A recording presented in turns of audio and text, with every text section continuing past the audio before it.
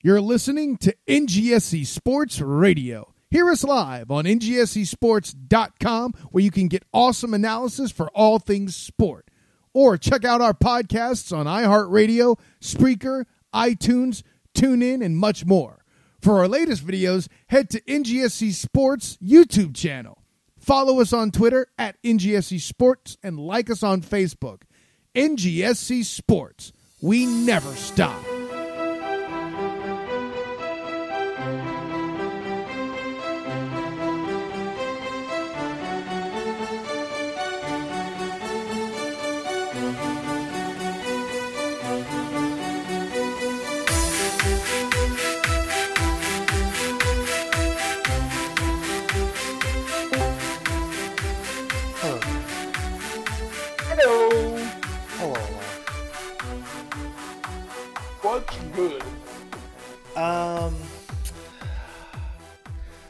What is good?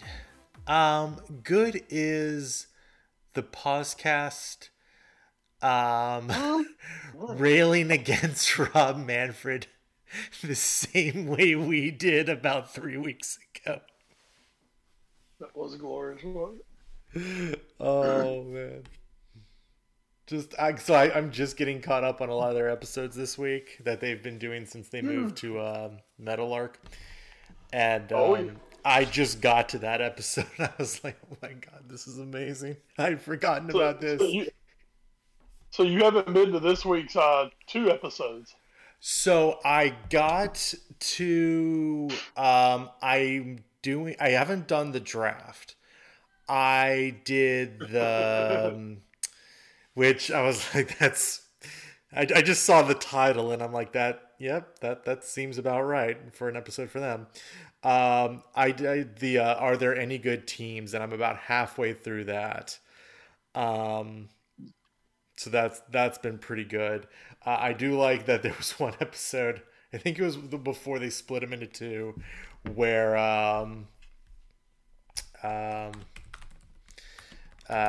they were like, okay, we have this massive emergency, but first we have to check in on the Cleveland Browns. Right. They're a damn trip, man. They really are. Oh, I almost get myself in trouble like listening to them in public because I'll just start like dying laughing.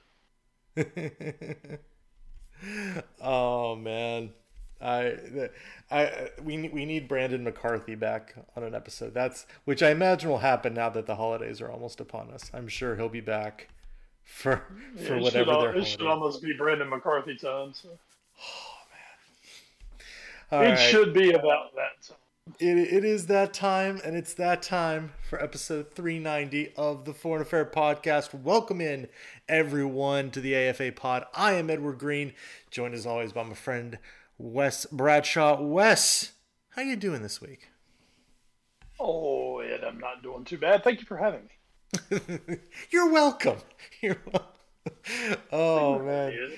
So the good thing is, like, Joe Poznansky is only, like, 3 hours down the road from where we're recording this, so he probably heard that and is like, "Is somebody trying to steal our open?"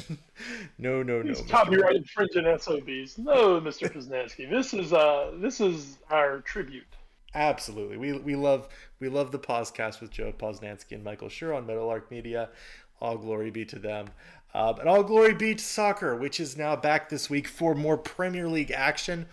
After what I think would best be described as a bit of a wild international break, we can finally close the book on a lot of teams qualifying, especially out of Europe, for the World Cup with some surprising results out of the continent. So we'll get to that in a little bit here. We also have a quick preview of the week that's coming up here in the Premier League, as we are able to report that Ole Gunnar Solskjaer is still the manager at Manchester United. He survived the international break. Although it might be the most Manchester United thing ever if they actually ended up firing him like Thursday. So yeah, just take the whole break to decide you're going to do it, right? Yeah. So we'll have that. We'll have a little bit of news and notes. We'll pimp the Athletic, do a quick watch for, and we'll wrap it up. As always, the podcast is presented by NGSC Sports at ngscsports.com. We never stop. All right, so quickly through some World Cup qualification. Bunch of matches were played. Real quick, want to just show you where we stand right now. So over in the Asian Federation, Iran and South Korea are topping their groups by a lot. United Arab Emirates are in a dogfight for third place. Top two teams in each group are automatically going to the World Cup. Third place team in each group has to do a playoff, and then it gets a little complicated from there. But Iran and South Korea are almost assuredly at this point going forward with only 4 matches to play. Over on the other side, it's a little closer. Saudi Arabia tops the group, followed by 4 points away is Japan, and then Australia right behind them. Oman, China, and Vietnam very far behind. So Japan, Australia, mainstays of the tournament, gonna need to fight it out to try and get in there. Although you'd have to feel that whoever does finish third, Japan or Australia, will be favored over United Arab Emirates in the playoffs. So that's that. Over in Africa, which has just finished up its qualifying to go into the final section to determine the 5 teams coming out of Africa before Wes's favorite event in 2 months, the Cup of Nations, coming up here. Jesus Christ. They can all go ahead and kiss my ass. The 10 teams that have qualified are Algeria, Cameroon, the Democratic Republic of Congo, Egypt, Ghana, Mali, Morocco, Nigeria, Senegal, and Tunisia. There are a couple teams that might be missing. South Africa nearly missing out, losing to Ghana on the final day, sealed their fate, where South Africa could have gotten through. South Africa has also lodged a complaint and a formal inquest, I guess you'd call it, to FIFA to see if they will review some of the calls from that game, because some of them looked kind of shady, maybe a little match fixy. So we'll see if that happens. Probably not. Nothing will get done there. But those are your 10 teams. They will be drawn against each other into a home-and-home situation. And the 5 winners of those home-and-home competitions will be heading to the World Cup. So of those 10 teams, only 5 will actually make it. Over in CONCACAF, the United States made it 3-4-3 over El Tri this year, as the United States wins 2-0 over Mexico, another 2-0 in Ohio for the USMNT. But it is not them who top the group currently. It is our good friends to the north, and who I briefly played for a season on our long forgotten television show. Canada is leading CONCACAF qualifying through 8 of the 14 matches. Not a result that everyone saw coming, but Canada also beat Mexico this week. Mexico currently sits in 3rd, but top 4 teams all very tight together, just within 2 points, as Panama is currently in 4th. Costa Rica right now in 5th. Top 3 teams out of CONCACAF go through automatically. 4th has to go to a playoff. So you want to finish in those top 3 spots to not have to worry about that. CONMEBOL, congratulations to Brazil and Argentina. They are both officially now through to the World Cup. They're in. Ecuador is getting close, but then, it's getting spicy after that. Top 4 teams automatically get out of CONMEBOL. 5th place goes to the playoff. So Ecuador right now in 3rd, they're in pretty good shape. But then it's Colombia, Peru, Chile, Uruguay, Bolivia, and Paraguay even, all within 4 points of each other. Wes, we have talked about the somewhat, we like to use the term crucible a lot, but the crucible that can be South American qualifying for the World Cup. This is crazy, because there's only 4 matches left. And you look at teams that have been in the World Cup in recent memory, like Colombia, Chile, Uruguay. 2 of those teams right now wouldn't even make the playoffs. So this has been a crazy time, outside of course, Brazil and Argentina being still at the top for South American qualifying. Just crazy stuff. Well, it's crazy shit for a crazy shit World Cup that's coming up. That's not true. That's right. I mean, it is a little bizarreness to that. We're about to have, let's be honest, the most bizarre World Cup of all time. So we're having some bizarre, South American qualifying going on. The shocker, those two scrappy underdogs, Brazil and Argentina, are through. Yes. So we can start. We can at least we can start on that with those guys. So there is a base for South America going into the World Cup. Now they just have to fill the rest of the table. Yeah, I'm very, very disappointed that they've already qualified. That means they probably won't do their make up the match that was canceled just about 15 minutes in because it won't end up mattering anymore. So very, very sad there. We'll say in a bit more serious news, news coming out of CONMEBOL qualifying for our Premier League fans and me. Romero, the player for Spurs, did end up leaving while playing for Argentina in one of the qualifiers against Brazil. He picked up a bit of a thigh injury, so I'm unsure yet about how long he will be out for, but he was just starting to get good. He's just starting to integrate into the squad, and Romero will be missing some time. For the other places now, OS, the Oceanic region, they're still going to be trying to do March. Good luck, y'all. None of you will probably make the World Cup anyway, so why are we even trying? And then finally, UEFA. So as always, their group stage qualifying is now done. The 10 group winners are into the World Cup. We have 10 new teams into the World Cup. The second place teams will now go into a playoff. So here are your results. And we have to start West in Group A. The group where we thought Portugal would kind of get a bit of a cakewalk did not end up being a cakewalk as they lose to Serbia on the final day of qualifying, which sees Serbia go atop the table. And, just absolute bonkersness, Serbian fans going wild. So Serbia will be going straight into the World Cup, and then Portugal will be having to place in the playoff. But Wes, for a team that has relied so heavily on Cristiano Ronaldo, for a team that just 2 Euros ago won it in very ugly fashion, I don't think they expected, even if things went a little wrong, that they would have ended up finishing second in a group that included not just Serbia but Ireland, Luxembourg, and Azerbaijan. This is truly defying what we thought of coming into this stage. It is, but every now and then we get these surprising results, especially in qualifying, and it just really shows you can't take anything for granted unless you're playing San Marino. But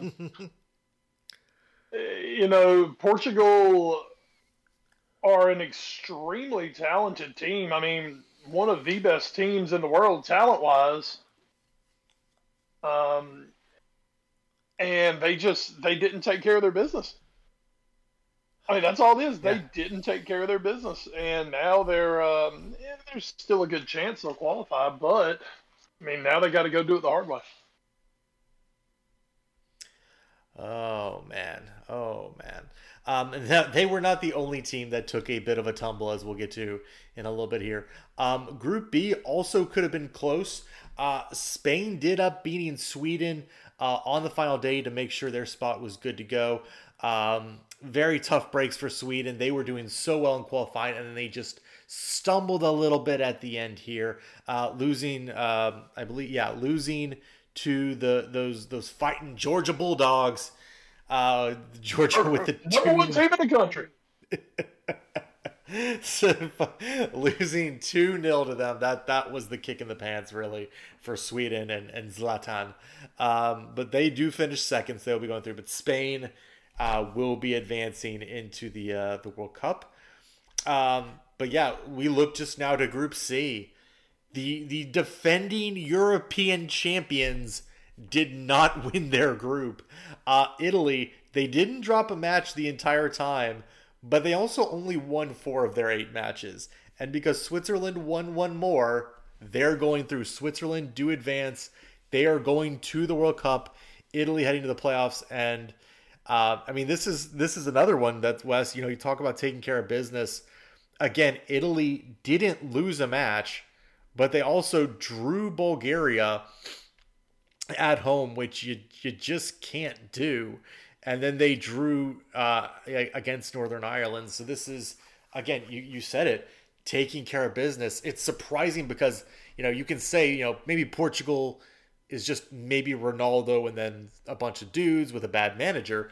But Italy, I mean, again, this team just won Euro like 3 months ago. It's very surprising to see that they weren't able to pull out a win when they had to qualify automatically. England getting the last laugh. Oh, wait, never mind. Yeah, I mean, just another case, Italy, since winning Euro, they have not been at their best. They still haven't lost a match. So, that string continues. I don't even know how long it's been now. It's like 30-some matches, I think, since they've lost. Mm-hmm. They've got some crazy awesome streak going. But it's almost like Italy have lost a little bit of that edge. Mm-hmm. And, I mean, that happens after you win a big tournament. For them, it'll be all about whatever they can do going forward here. But once again, they are still in the position to qualify. But much like we said about Portugal, they're going to do it the hard way. And God forbid if those two get drawn with each other and somebody's getting left home. That'd be pretty freaking cool, actually. Unfortunately, that cannot happen.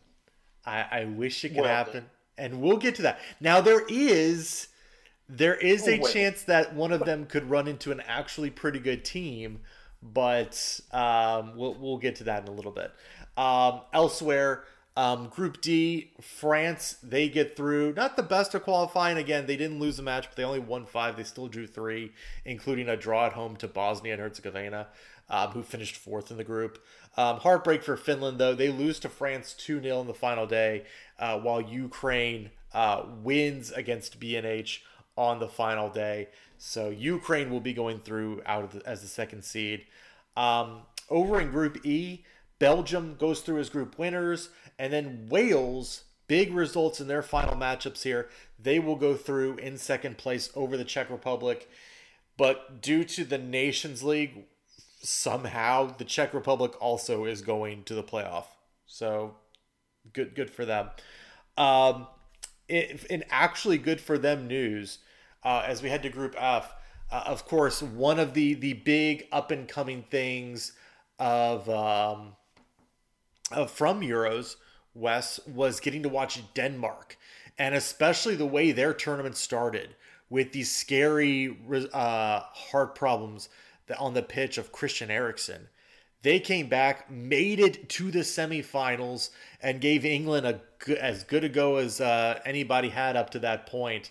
And man, they're coming through qualifying, 9 wins, just the one loss, a 2-0 defeat to Scotland, who ended up finishing second in this group. But what a great job by Denmark. Also gave up the fewest goals in qualifying jointly with England. And, while they didn't have a murderer's row, Israel, Austria, Faroe Islands, Moldova, the other teams in the group, big ups to Denmark. We don't normally think of them as, a golden generation or anything, but they had an impressive Euros and they've had a very impressive World Cup qualifying. So maybe we see them, maybe make a little noise at the World Cup. They got a taste of making a really nice run at the Euros.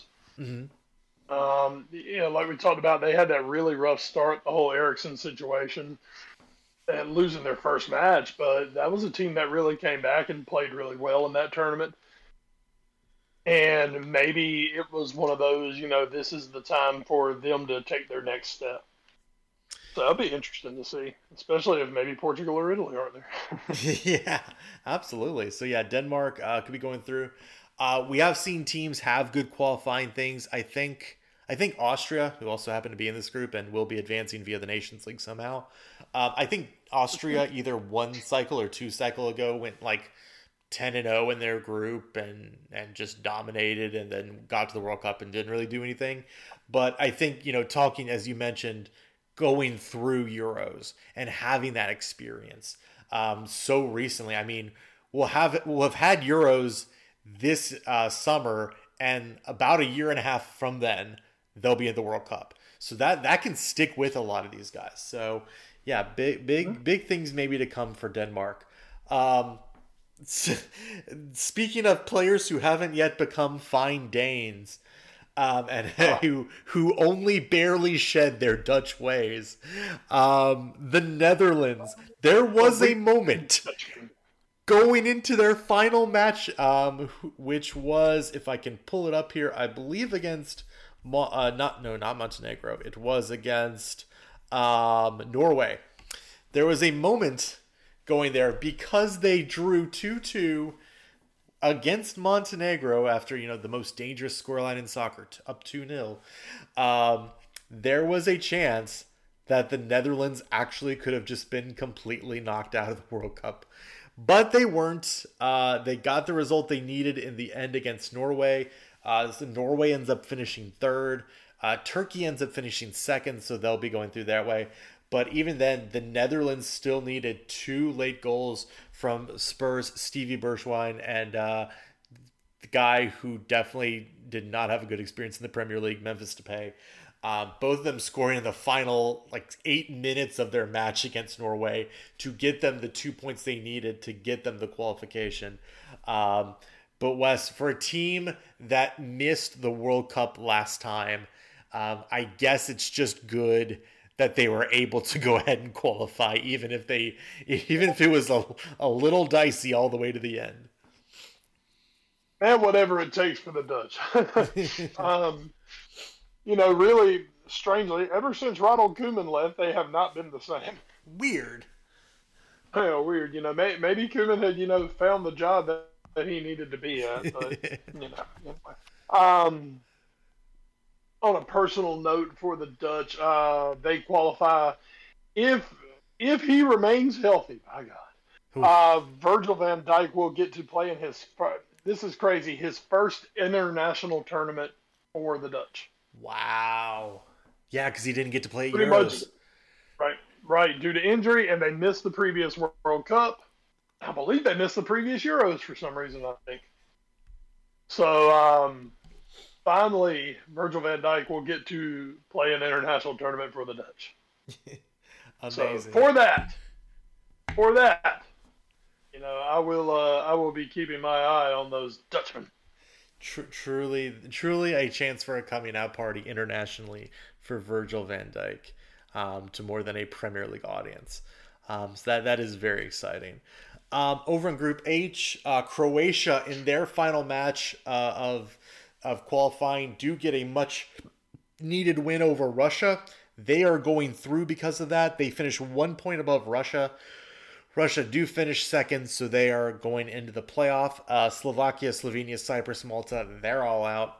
Over in Group I, it was never dicey, I think, but it maybe got a little closer than it needed to be just at the very end.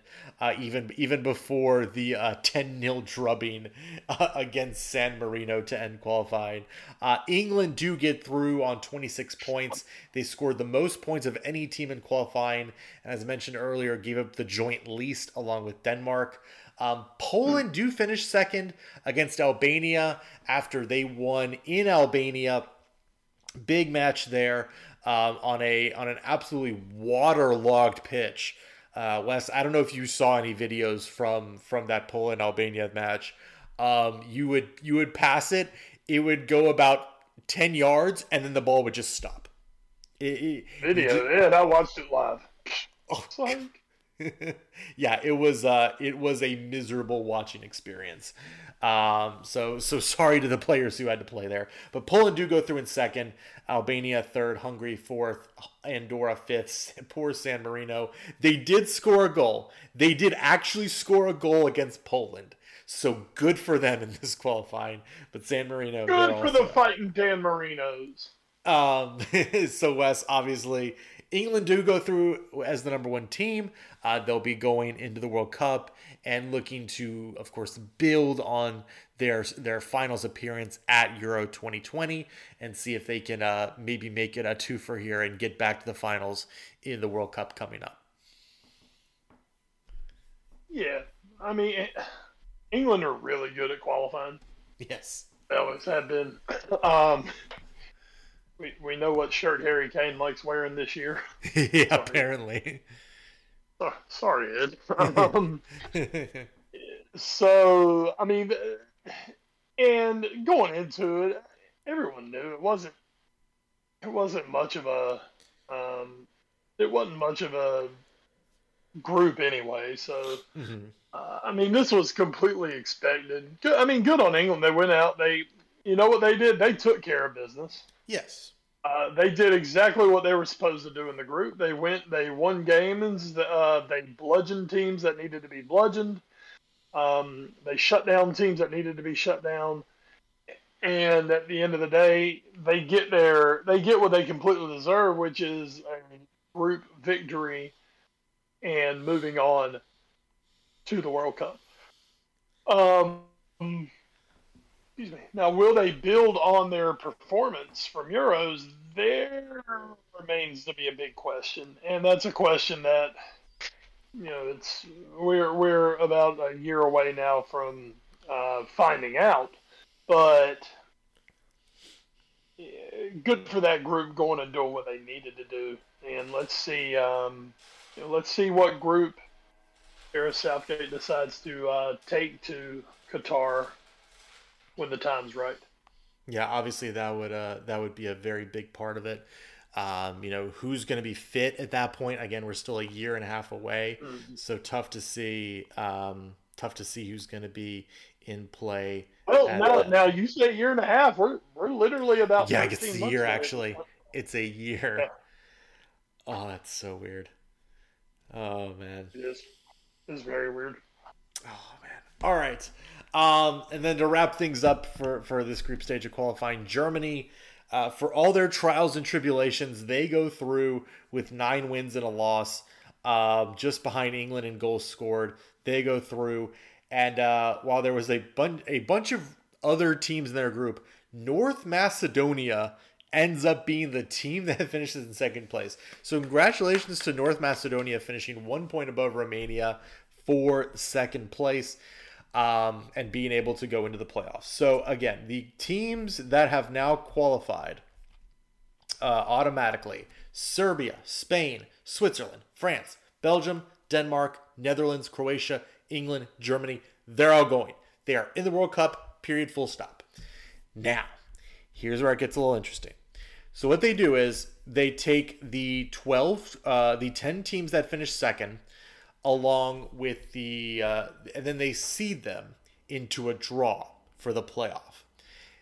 They seed them according to how many points did you score how many points did you accumulate in qualifying. And they do a thing because some groups had 5 teams, some groups had 6.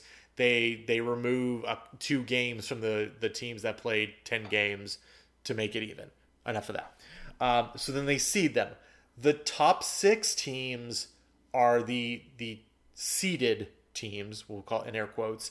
The bottom 4 are unseeded, along with Austria and the Czech Republic, who came from the Nations League. So a seeded team will play an unseeded team. Hope you're all still out there. Your 6 seeded teams are Portugal, Scotland, Italy, Russia, Sweden, and Wales. So those 6 teams will be in one pot to be drawn, and they will be drawn against a team from the other pot, which includes Turkey, Poland, North Macedonia, Ukraine, Austria, and the Czech Republic. So that is why when Wes mentioned earlier, could Portugal play Italy and one of them get knocked out? Unfortunately, no, because they're being drawn from the same pot, so they cannot play each other. However, screw my idea. One of those teams could end up playing Poland. And while you think Italy is probably better than Poland and should get through, I don't think it's a gimme. And the way Portugal's been playing lately, Portugal-Poland to go to the World Cup over 2 legs. Ooh. Ah. So that's not a gimme. It's really not. So that is, with all due respect to Turkey, who did also have a strong qualifying, Poland have Robert Lewandowski. And otherwise, Poland are a very good team. They have international experience. They played England well for what that's worth. They are absolutely a team whatever those other 6 teams, Portugal, Scotland, Italy, Russia, Sweden, Wales, I don't think any one of them wants to see them get drawn against Poland. But man, oh man, these storylines that would be happening if you get Portugal versus Poland, Ronaldo versus Lewandowski for the right to go to the World Cup. Because remember, after that, there's no more chances. You have to win that tie or you're done. And for Ronaldo, I don't know if he would be able to. I mean, he's a freak of nature, but at that point, he's 4 years away from thinking about coming to North America to play in that World Cup. So who knows if he would be able. This could be the battle to see if Ronaldo gets one more shot at the World Cup. I want it to happen so badly. Italy, Poland would be cool, Wes. But man, give me Portugal, Poland. It's such a good story. I want it. Oh man, I love my boy Diogo Jota. Oh yeah, true. We need that. We need that. That would be high drama. Of course, it would all be about Cristiano because it's always all about Cristiano. Make it happen. I want it. I want to see it. Oh man. So I mean, probably we'll get Portugal versus North Macedonia, but yeah, I just think, God, that would be so good. That would be absolutely wild if that were to happen. Can I get a when they're gonna draw this? Have they said yet when they're actually going to draw them? Draw. Thank you. The draw. Wait, what? What? Oh God! I'm so wrong. I think I'm. Wait. What the hell's going on? I'm very confused now. Following the completion of the UEFA first round, the 12 teams that advance to the playoffs will be drawn into 3 paths of 4 teams. Oh God, it's not even what I thought. Okay, I'm wrong. That's how they used to do it. I thought that's still how they were doing it. I'm wrong. I throw everything I said except about the part where they're seeded or unseeded out the window. That was all bullshit. That was last qualifying and how it had always been. They're not doing it that way anymore, apparently. Okay. Path A is formed by semifinals 1 and 2. What? I'm so confused. So I guess what they're going to do is... Okay, so what they're doing is, instead of just doing a 2-leg tie matchup, one team against the other, and be done with it, what they're doing is a seeded team will be drawn against an unseeded team in one match. And they'll be in a pod. So that it'll almost kind of be like a mini version of like what we see at the College World Series West, where you'll see the 4 teams, but there's no double elimination. It's just single elimination. So there'll be 4 teams in a pod, 2 seeded teams, 2 unseeded teams. The winner of each match plays in a final, and the winner of that goes to the World Cup. So you are actually right. You are actually right. We could get Portugal, Italy. Yeah, of course I was right. I had no idea I was right or wrong, but I was right. Okay, this is actually nutty. So 3 more teams are getting to go to the World Cup. Right, because we've expanded the World Cup field. Okay.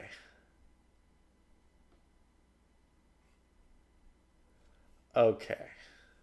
So. You got that? Okay. So what will happen is it still will be so what I said was still right. A seeded team will play an unseeded team. So we still could get Portugal, Poland, but the win it would only be one match. It would not be a 2-leg tie. It would just be one match. And the winner, it doesn't go automatically to the World Cup. They have to win another match against possibly a seeded team. So Portugal could go like, you have to beat Poland and then Italy. Oh, this is nuts. This is knuckin' futz. Oh my god. All right. So when is this happening? This is happening in March, I think. March 24th. Okay, so all the semifinal quote-unquote matches will be played on March 24th, and all the finals will be played on March 29th. Awesome. That's going to be a fun day. Oh my god. All right, so that's World Cup qualifying. I learned something new today. That's great. Yeah, okay. All right. We'll see how that works out. Quick look at the Premier League. As my headache starts to get worse. Hey, starting off very strong here on Saturday as the Premier League comes back from break. 7:30 a.m. Leicester versus Chelsea. Chelsea still sitting atop the table, but Leicester always very strong. Back at the KP, we'll see how they do there. At 10 a.m. you get Aston Villa, Brighton and Hove, Newcastle, Brentford, Norwich, Southampton, Watford, Manchester United, could be a tricky match there. Wolves, West Ham, Burnley, Palace. And then at 12:30, Liverpool versus suddenly resurgent Arsenal for what all of a sudden would be 4th place in the league, which is kind of remarkable to me. But that's where we are. Where did Arsenal come from? Yeah, so I guess, Wes, this was, a month ago. I think we kind of would have just scoffed and been like, well, Liverpool is just going to take care of business. And they still probably will. But I don't know if you have any different feelings on this match after the somewhat brief run of good play Arsenal has been on. Arsenal have definitely seemed to have found some footing. Which, I mean, for Mikel Arteta was exactly what they needed because they were in all kinds of trouble. Yeah, I mean, really for Arsenal, this is what they needed to do. This is what they wanted. Let's see if it can continue. They haven't exactly played a murderer's row of teams. And honestly, we kind of see Arsenal do this from time to time, where they'll go on these really nice runs, and then as soon as they start to play some of the stronger teams again, things come crashing back down to earth. So, let's see what happens. Liverpool coming off the loss to West Ham. I'm personally not overly worried about that. Mm-hmm. You know what I mean?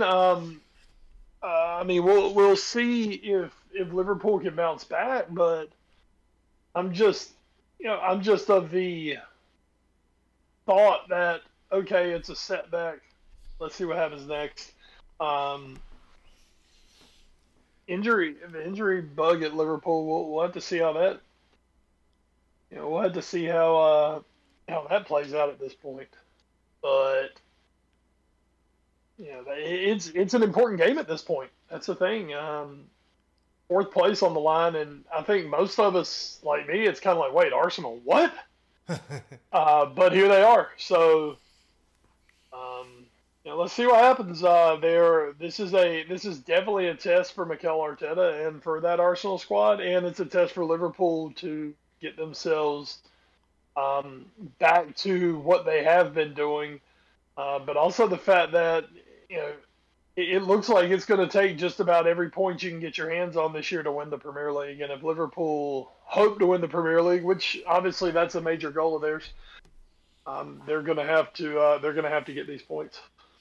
Absolutely, nothing can be taken for granted at this point in the Premier League, with at least two strong teams as well in City and Chelsea above them right now, and God only knows what teams like West Ham are going to be doing going forward. On Sunday, City will be in play at 9 a.m. As they take on Everton. Then 11:30 a.m. Tottenham will be hosting Leeds. We'll see if Antonio Conte can pick up his first win at the helm of Spurs. So that is your week ahead. We'll hit the news and notes now. I felt so bad for Wes Bradshaw, folks. This man came in on Thursday. He dropped his Anfield Corner segment. It was awesome. He brought so much to the table. And then he dropped the nugget that it looked like not only were we getting Stevie G back in the Premier League as a manager, but we were going to get Fat Frank in as well. And just the thought of that, both of them on the touchline, would there be enough space on the sideline for both of them? Didn't know. And just about a day later, we found out that was in fact not happening, and it was very sad. Gerrard's still going to be the head coach at Villa, but Norwich are going to go now a different way. They're going to legendary UNC basketball coach Dean Smith, who back from the dead. Yes, who just left Aston Villa. Who has been dead for 10 years. Yes. So he'll be coming on, according to The Athletic, on a 2.5-year deal, coming over to Norwich. He had actually, he'd been doing pretty well at Aston Villa, especially last year. But Wes, losing someone like Jack Grealish, obviously very hard to replace for a team like Aston Villa. They got not Danny Ward. The other guy from Liverpool. Yes, him, the striker who couldn't stay healthy. Yeah. Who I can see in my head so hard as soon as you said Danny Ward, you fucked me up. Yeah, I'm so sorry. I don't know why I said Danny Ward. But they tried to replace. They tried to replace him with him, and it just wasn't working. So still should be I think a pretty good appointment, but also maybe looking towards the future as well, because Wes, it doesn't seem like Norwich is going to be staying up pretty much no matter who they would have brought in for manager. No, I mean it didn't matter. That team, they are beyond being fixed this season. For them, they bring in Dean Smith, and they've got to be thinking this is a long-term appointment. Mm-hmm. It's certainly not one. Danny Ings, yes. By the way, Danny Ings. It's certainly not, oh, God, come in and save us. No, if you want that, you bring in Big Sam. So, yeah, you get them in there, you start thinking about next year winning the championship and getting back. That's your thought right now with Dean Smith coming in. You're already thinking about next season and how you can make this just a one season and get back in the Prem. Well, we will see how that ends up playing out. Again, I don't even know if Big Sam could do the job here. I mean, he's built for Barcelona. He's not built for Norwich, I believe. But something we have been talking about with the whole World Cup thing, and it actually now only being a year away. The Premier League, as reported by The Athletic, has announced their dates for next year's Premier League season, which will have a World Cup right in the middle of it. So we can take a look now. The Premier League will start on August 6th, which was a week earlier than this year. It will end on May 28th, which is about a week later than it will end this season. The break will take place from November 21st to December 16th. So that is the break that the Premier League will go on. So not quite a month, but very close. But now, so I was trying to count up how many matches they're going to do. They said they're going to stop at week 16. So that will be the final week of play before the break for the World Cup. And I was doing the math, and what I noticed is if they had stopped that would be about when this international break happened this year is when they're going to be taking the break for next year. We just finished match week 11. So to get to match week 16, they've increased the start time by a week. So that's one more match. You're still fitting in 4 extra matches at some point, which are most likely going to be midweek matches. There might be a couple weeks you can add in if there's no international breaks or anything during the season. But you're still adding more midweek matches in addition to what's going to happen to those Champions League matches that would be played during the break. What would be happening to those League Cup matches that would be played during the break. So this, and I still haven't actually heard answers on those. So all I can see is, man, next year, Wes, is going to be so fucked up for the Premier League. I mean, I know a lot of people talk about, as we mentioned at the very beginning of today, listening to the podcast and them talking about how, last year's baseball season was so weird because of COVID and how short the season was and everything. I think next year's Premier League season is going to be somewhat like that, where this massive break in the middle of the season with matches having to be shoved in to accommodate that is going to be so brutal for a lot of these teams. And I just keep thinking, we asked for a winter break, but not like this, damn it. Not like this. But this is, Wes, this is going to be, I think, a huge problem for a lot of teams. Oh, this is freaking insanity. First of all, you're going to be running a ton of guys just absolutely ragged. I think something nobody's really thought about. This is more maybe on the okay side, but then basically you're taking guys who aren't on teams going to the World Cup and they're just like off for a month. Yeah. What's that going to do to some match sharpness? And so I guess that's the Premier League, what they're doing. It's going to be kind of weird when, around England and these other countries as well, their lower leagues are going to keep playing. Yeah. I'm guessing like the championship and everybody, they'll keep playing. And oh man, just so many like weird things around this. But Jurgen Klopp and a lot of other managers who manage a lot of international players, who manage a lot of who manage those teams that are playing in Europe and are already playing a ton of games. They have been bemoaning for years now that we're playing too many matches. There are too many matches. Yeah, Jurgen Klopp is not. He cannot be thrilled with this. Seeing the calendar. This is, God, you talk about crucibles for teams, let's talk about crucibles for just players. Mm-hmm. This is rough, man. This is rough. It is not going to be easy on these guys, especially the big time players who are the ones who are selling the World Cup or selling the Premier League or selling the Champions League. Those guys are going to be asked to carry a load like they've never known.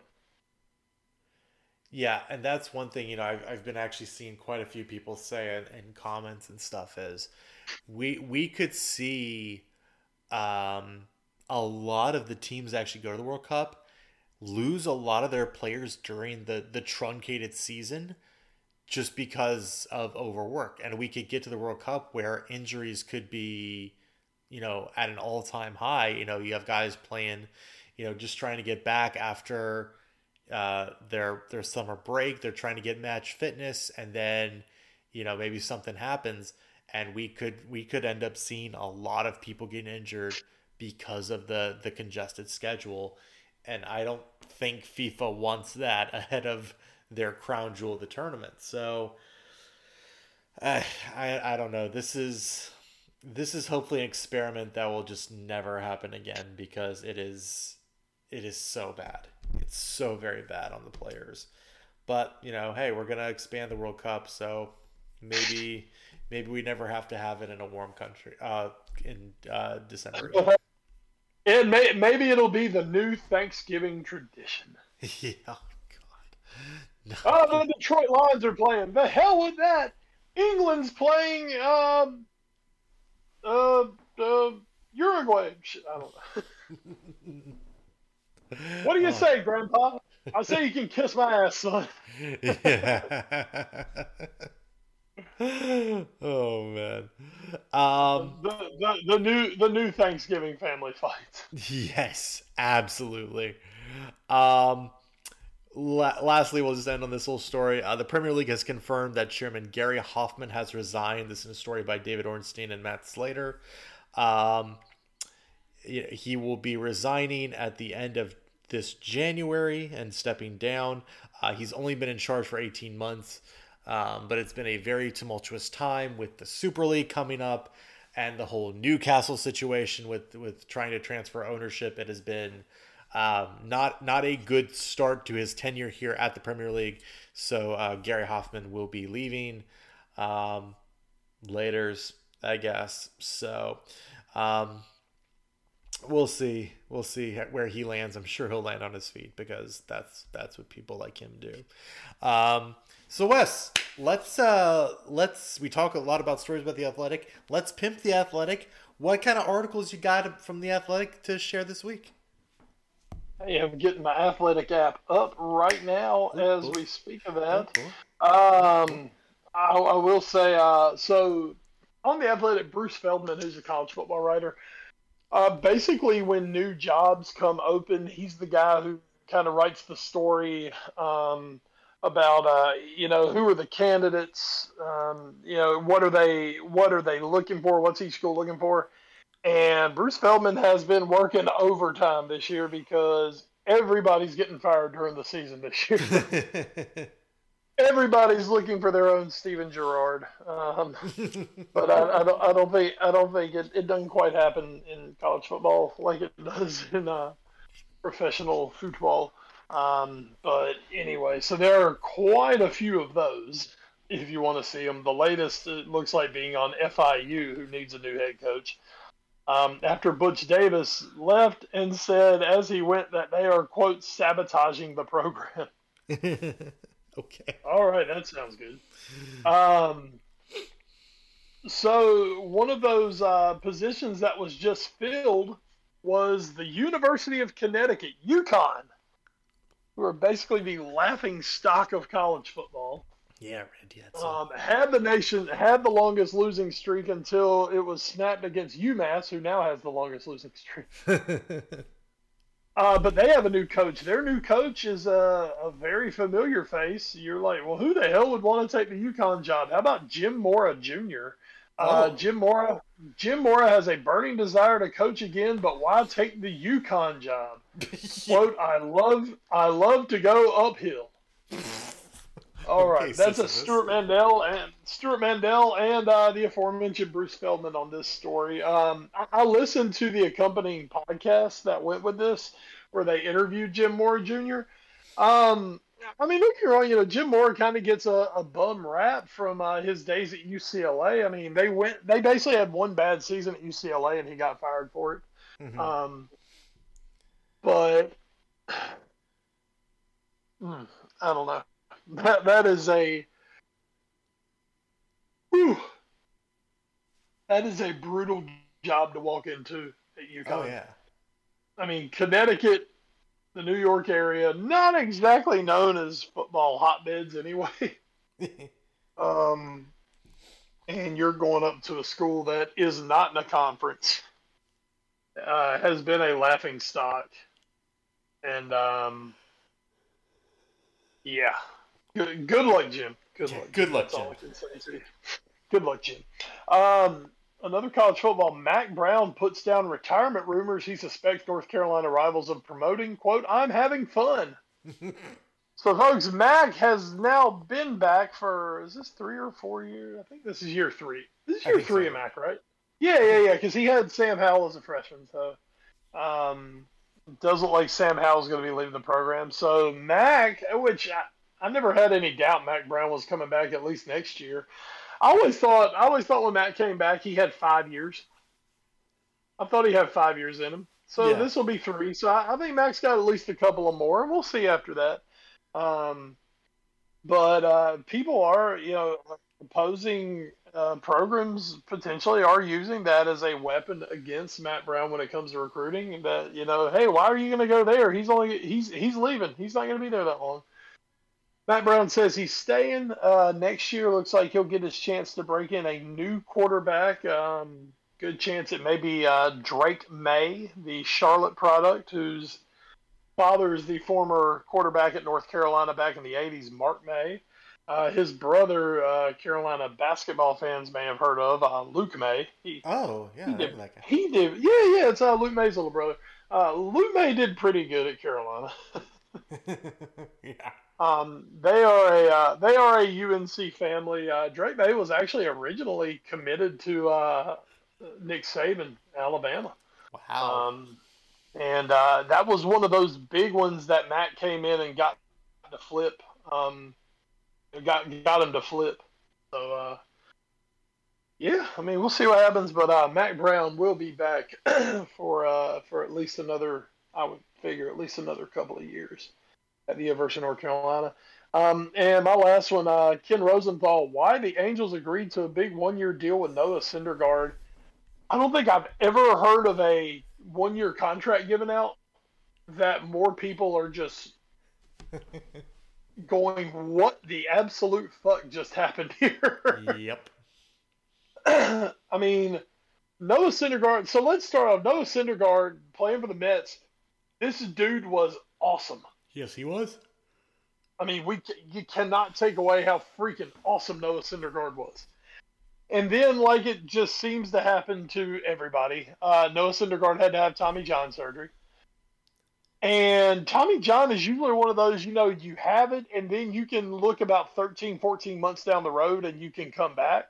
Mm-hmm. I mean, as Red Sox fans, we look at Chris Sale this season. Oh, yeah. Sale was out for about a year, maybe a year and a month. Came back. Wasn't at his best, but, came back and pitched effectively for a team that went to the playoffs. Uh-huh. Noah Syndergaard had Tommy John over 2 years ago, and in 2 seasons since has thrown a grand total of 2 innings. Uh-huh. They think he's probably good for about 125 innings next season, which, okay, I mean, I get it, he's coming back from this surgery. But the Angels gave him $21 million to pitch for 1 season. I mean, I understand the whole, maybe. And I mean, if he does, he's going to pitch maybe a quarter of what, or maybe a third of what you want a really good starting pitcher to throw.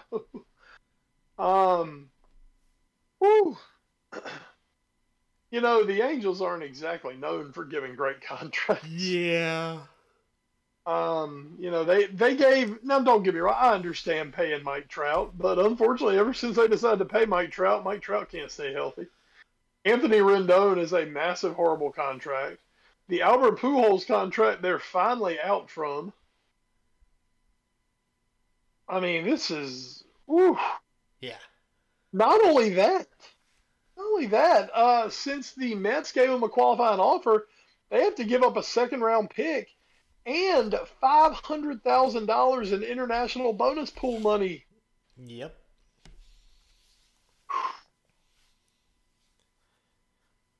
Man, I mean, that's crazy. I mean, Steve Cohen has money, the Mets owner has money, and now you're just giving him more ammo to work with.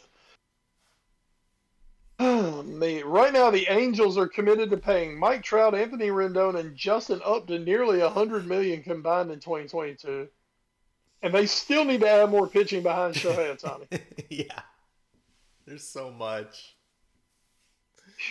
There needs so You know, much. I mean, and the thing is, you had guys like Max Scherzer was available. You know, if you wanted to spend a lot of money for a season or two, why don't you go get Max Scherzer? Yeah. You know, Robbie Ray, who today just was named as the Cy Young winner, he's a free agent. Kevin Gausman is a free agent. Yeah. Justin Verlander just ended up re-signing with Houston, but I mean, shit, that could have been an option. Marcus Stroman's out there. Wow. Yeah. Wow. Folks, the key to the story is, you know, if your kid has an arm touched by the gods, he doesn't even really have to pitch that much. And he can get paid. That's the moral of the story that I take, anyway. Yeah. But anyway, the hot stove, you know, there'll be a lot more written about that coming up. But you know, the hot stove is coming maybe because we might have a lockout. So they're expecting pitchers to go ahead and sign up early because you know they think teams are going to be active in the pitching market, just trying to lock up some pitchers. So I don't know, folks. Welcome to the hot stove, and welcome to the fact that there's like now I have never, you know me, I've never begrudged anyone for getting paid. Mm-hmm. But man, I tell you, these baseball contracts. Man, there's some insane money getting thrown around in baseball. Yeah, for a sport that likes to cry poor because, you know, nobody watches them. Oh, nobody watches us. Oh, everything. We have no money. Wait a minute. What do you mean you have no money? You know, Wes, maybe if they marketed themselves to a national audience instead of 30 local audiences. Well, I mean, you know, can't the varsity just like sponsor everything for the Atlanta Braves? Oh man. We love it. Yeah. Carlos Correa, another guy he's gonna get so much money. Oh my god. But apparently not from the Yankees, because now he's pissed off Yankee fans by telling them that, you know, Derek Jeter wasn't that great a shortstop, even though that is like the dirty little secret of all dirty little secrets, I guess. He wasn't a good shortstop. As the argument I made today, Derek Jeter made a handful of amazing plays at really opportune times. Yes. And that's not, I don't take away from the greatness of Derek Jeter, but basically the catch against the Red Sox, the jump throw in the hole, which, you know, if he had better range, he wouldn't have had to make a jump throw. Exactly. And then probably the greatest play, one of the greatest plays I've ever seen, still though, the play against Oakland in the playoffs. Yeah, the flip. Yep. Yeah, the flip. And that was all just this dude felt to be in the right place at the right time. Not to tell you that Derek Jeter is by far and away a Hall of Famer, and I have no problem whatsoever with that. But yeah, you know, pointing out that maybe he didn't really deserve all those Gold Gloves. Yeah. And if he didn't play with the Yankees, he wouldn't have won them. That, I mean, Carlos Correa ain't telling no fibs. Nope. Where's the lie? Yeah, the man ain't lying, but it might not help if he does end up somehow signing with the Yankees. It probably ain't going to help go over too well with his new fan base. So that's it. I don't think the Yankees really had any love lost for Carlos Correa anyway. Yankee fans. Yeah. So good times. So my couple articles, I had Keith Law's article with a 1-year contract. Noah Syndergaard and the Angels aren't on the same page. Well, both of us hitting the Noah Syndergaard. Yeah. And again, one of the things that Law mentions is they're going to get you mentioned the pick they're going to get, the qualifying pick for not Reese after they offered him a qualifying offer. and then he didn't accept, and he's going to sign with the Angels. They're going to get a pick from them. They're also going to get a pick for not signing Kumar Rocker in the draft this year, and they might even get another pick if Michael Conforto also rejects their offer. So the Mets might have a very, very big pool of picks coming in the next draft, which, doesn't mean anything because they're the Mets. So we'll see about that. A couple other stories I did have as well. One from Pierre Lebrun, who people may know from the hockey coverage of The Athletic. Fenway Sports Group, owner of Red Sox and Liverpool, in talks to buy Penguins. I thought this was a very odd fit when I initially read the headline, as opposed to maybe, I don't know, like the Bruins. But, I guess it's, a Northeast team. Penguins are really popular in the NHL. Maybe if you really want to do it, I guess. I don't know how that would go down for fans of like the Red Sox, knowing that their owners are buying a hockey team in Pittsburgh, but I guess it's something to think about. So yeah, I don't think anybody's going to have too big an issue with it. Owners. I think nowadays people have realized ownership groups they're buying teams to make some money. That's true. So as long as they keep putting money into the Red Sox, I don't think you're going to find a Red Sox fan that has any issue with Fenway. Just, they own the Penguins. Yeah, who cares? Fair enough. And then finally, a story that kind of gets thrown out every once in a while, but I guess it's good to bring it back up.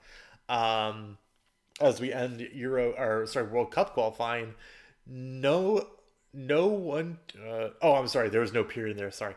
Number one team in the world, but no trophies. Has Martinez been a success with Belgium? This is a nice story by Nick Miller, who really breaks down, Roberto Martinez's time coming in as the Belgium national team coach, and the job he's done there, how he took over for Woolpig, Mark Wilmots, and the transition that Belgium has had under him. And it kind of brings up the old question we've asked it multiple times on this podcast. Is this the Belgium golden generation? If they don't win a trophy, is it still a success? We joke about England's golden generation, how little they did. Little old Belgium actually had a golden generation, and while they didn't win anything, they did make deep runs in multiple tournaments. They beat Brazil in the World Cup knockout stage. Crazy. So it's nuts, and you should go check that article out. It's a very, very deep dive, as always is, and it does. I think this article, yes, it does lead off with someone who got a reaction of when Romelu Lukaku was still at Everton, when he found out on the bench that Martinez was going to be taking over at Belgium just months after being fired at Everton, and it is a just absolutely priceless reaction. Just hands in his face, hands on his face, just oh god no, oh no, not again. So apparently things are good now, but yeah, just not off to a good start for Martinez, but a very, very good story again from The Athletic. So with that, Wes, we've hit the finale here, the watch for. What you watching in the week that was or the week that will be? We have continued our dive into Deadwood. Just a fantastic show. The former HBO, one of those just home run HBO shows from the early 2000s. Mm-hmm. We have continued our dive into that here at the household. Other than that, I have been watching some Seinfeld on Netflix, which apparently cancel culture wants to get rid of Seinfeld now because of their horrible, horrible jokes.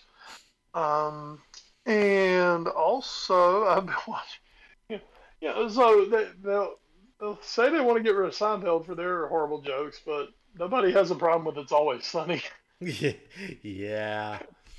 Which, I mean, I love It's Always Sunny. I've just been kind of picking and pecking a few of those episodes here and there. The biggest news, though, on the watch for Ed, it dropped today. Season 10 of Letterkenny will debut on Boxing Day. Oh, Boxing Day. Yes. It's On tradition. Hulu. It's tradition. There is a trailer out for it. In said trailer, I saw both the great John McMurray and Pastor Glenn. As long as those two are back around this year and a lot more than in season 9, I'm down. I'm down. I will try to forget season 9 happening as much as I can because it was crap. But yes, sir. Here we go. Letterkenny coming back into the end of the year. Awesome. I'm just looking it up right now. I'm reading on some other things. Looks like Randall Park is also in a new show. Good for him. Oh God. Oh God. What is this garbage? No. Oh, go away. Please go away. Oh God. Oh God. What is this?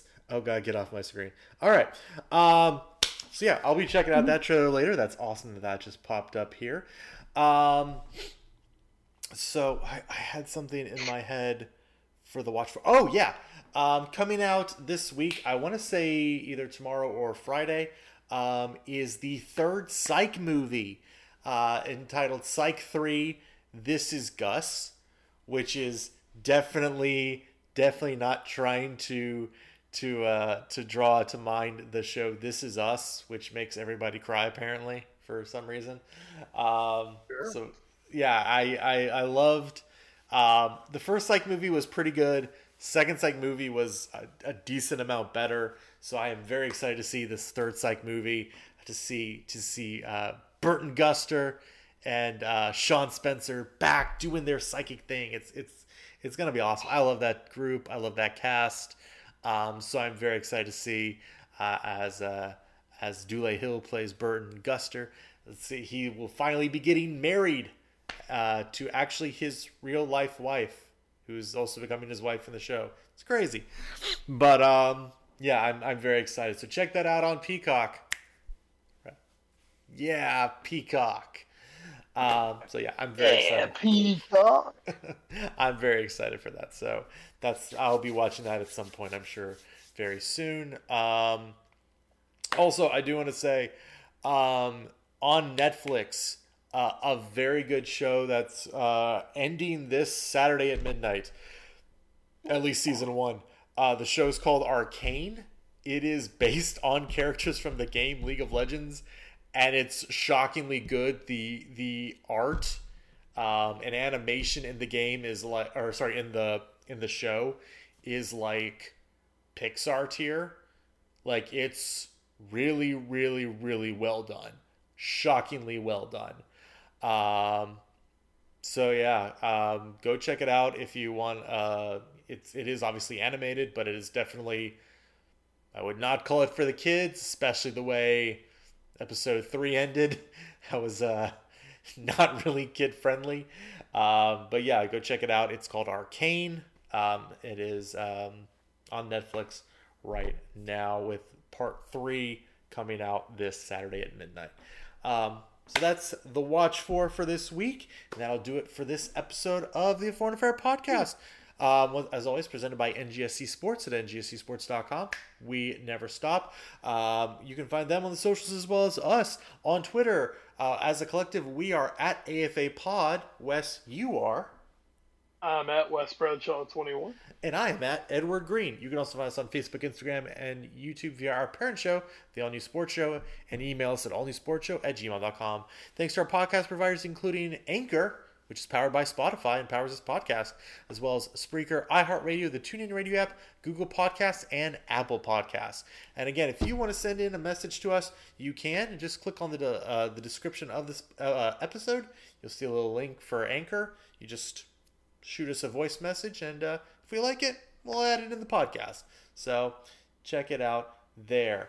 We'll be back next week, episode 391. Again, big matches coming up in the Premier League this weekend. Leicester versus Chelsea, Liverpool, Arsenal. Real good stuff coming this weekend, and we'll be here to break it all down next week. But before we get out of here, Wes, anything else you'd like to drop on in here? Man, it's college football season, folks. We are getting down to the nitty grit. Folks, them Georgia Bulldogs have gone undefeated, 8-0 for the first time ever in the SEC. Crazy. They are the number one team in the country with a bullet. Number 2, the Alabama Crimson Tide. Folks, if Alabama can win their next 2 games against Arkansas and Auburn, they're going to face them Georgia Bulldogs in the SEC championship game. Yeah, that's just going to be awesome, ain't it, man? I mean, why don't we just make that like the national championship? I mean, it probably will be, but so I sent Ed a little funny this week.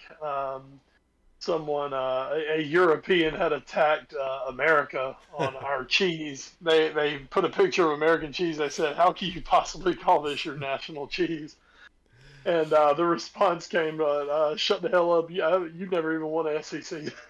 You never even won the SEC." I found that just uproariously hilarious because delightful. That is the most southern response of it all. What the hell are you talking about? You ain't never even won the SEC. So I thoroughly enjoyed that.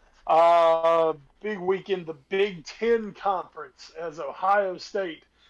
Their last 2 conference games all just happen to be against Michigan State and Michigan, who are both ranked in the top 10. So we're going to know how for real them Buckeyes are here after a couple weeks. If they can get through that unscathed, they'll probably turn around and play Wisconsin in the Big Ten championship game. Everyone throw a little prayer out there for the Oregon Ducks. The Pac-12 has a chance to get a team in the playoff. But Oregon's probably going to have to beat Utah twice, and not many people think they can do that. So we'll see how this works out. But, if you want to see something different, like I said, throw a little prayer up, grab your rosary, throw one out there for those Oregon Ducks. The Big 12 is devolving into chaos after Oklahoma's lost this past week. Bedlam coming up. Oklahoma State's going to be a big one. There's no telling what's going to end up happening in that conference at this point, folks. Right now, the only thing that we know that seems to be certain is that the Georgia Bulldogs are going to go to the playoffs. They've got games left with this weekend. They play somebody like Savannah State or some shit like that. They have like one of those late season cupcake games. Mm-hmm.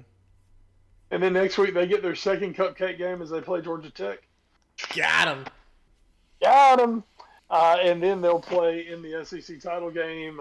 Pretty much everyone is of the opinion that Georgia could lose the SEC title game as long as they don't get absolutely humiliated. They will still get into the playoff. Everybody talking about Cincinnati. Well, folks, I'm just going to go ahead and tell you, the day after Thanksgiving, Cincinnati's dreams ending because they're coming to Greenville to play the Pirates. And I've been saying it for about 3 months. East Carolina is beating Cincinnati. They're ruining the perfect season. They are going to break all the AAC hearts, all the hearts of the small conferences that think they deserve teams in the playoff. Sorry, man. East Carolina's taking care of business. But this week, the Pirates, they go to Annapolis. They're going to have to sink a battleship if they're going to beat the midshipmen of the Naval Academy.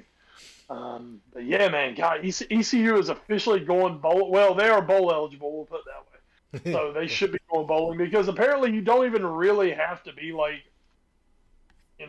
have winning records really anymore to go to bowls. Yay. So as long as you're bowl eligible, which East Carolina is. Also, I have gotten a commitment to maybe if East Carolina can go to the Myrtle Beach Bowl. I got maybe I'll let you go. So. Oh, nice. All right. Yeah, man. Ain't nothing better than Myrtle Beach in December, baby. Woo! Ain't nothing better than Myrtle Beach all the time, baby. That's why I think. Oh, Myrtle Beach. Dirty Myrtle, man. Dirty Myrtle. So weird sounding. So filthy. All right. Damn dirty is what it is. Well, on that note, you win some, you lose some, and we hope you enjoyed winning here on the A Foreign Affair podcast, episode 390 from A Call in Crime, West Bradshaw. I'm Edward Green. Thanks so much for listening in. Until next time, stay safe and enjoy the football. Good night, all you Premier League fans. We're almost back. Get ready for the Crucible. The Crucible. Oh dear God, it's dun, the dun, Crucible. dun, dun, dun, dun, dun, dun, dun. Dun, dun, dun, dun, dun, dun, dun, dun, dun. Can't do any more of that or else I'll have to pay copyright. So. Yeah, we don't have that kind of money.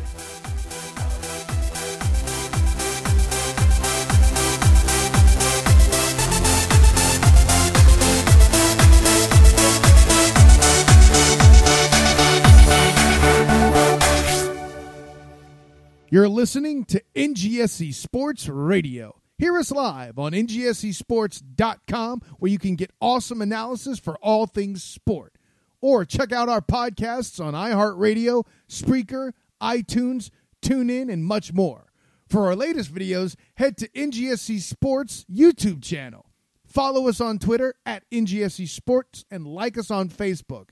NGSC Sports. We never stop.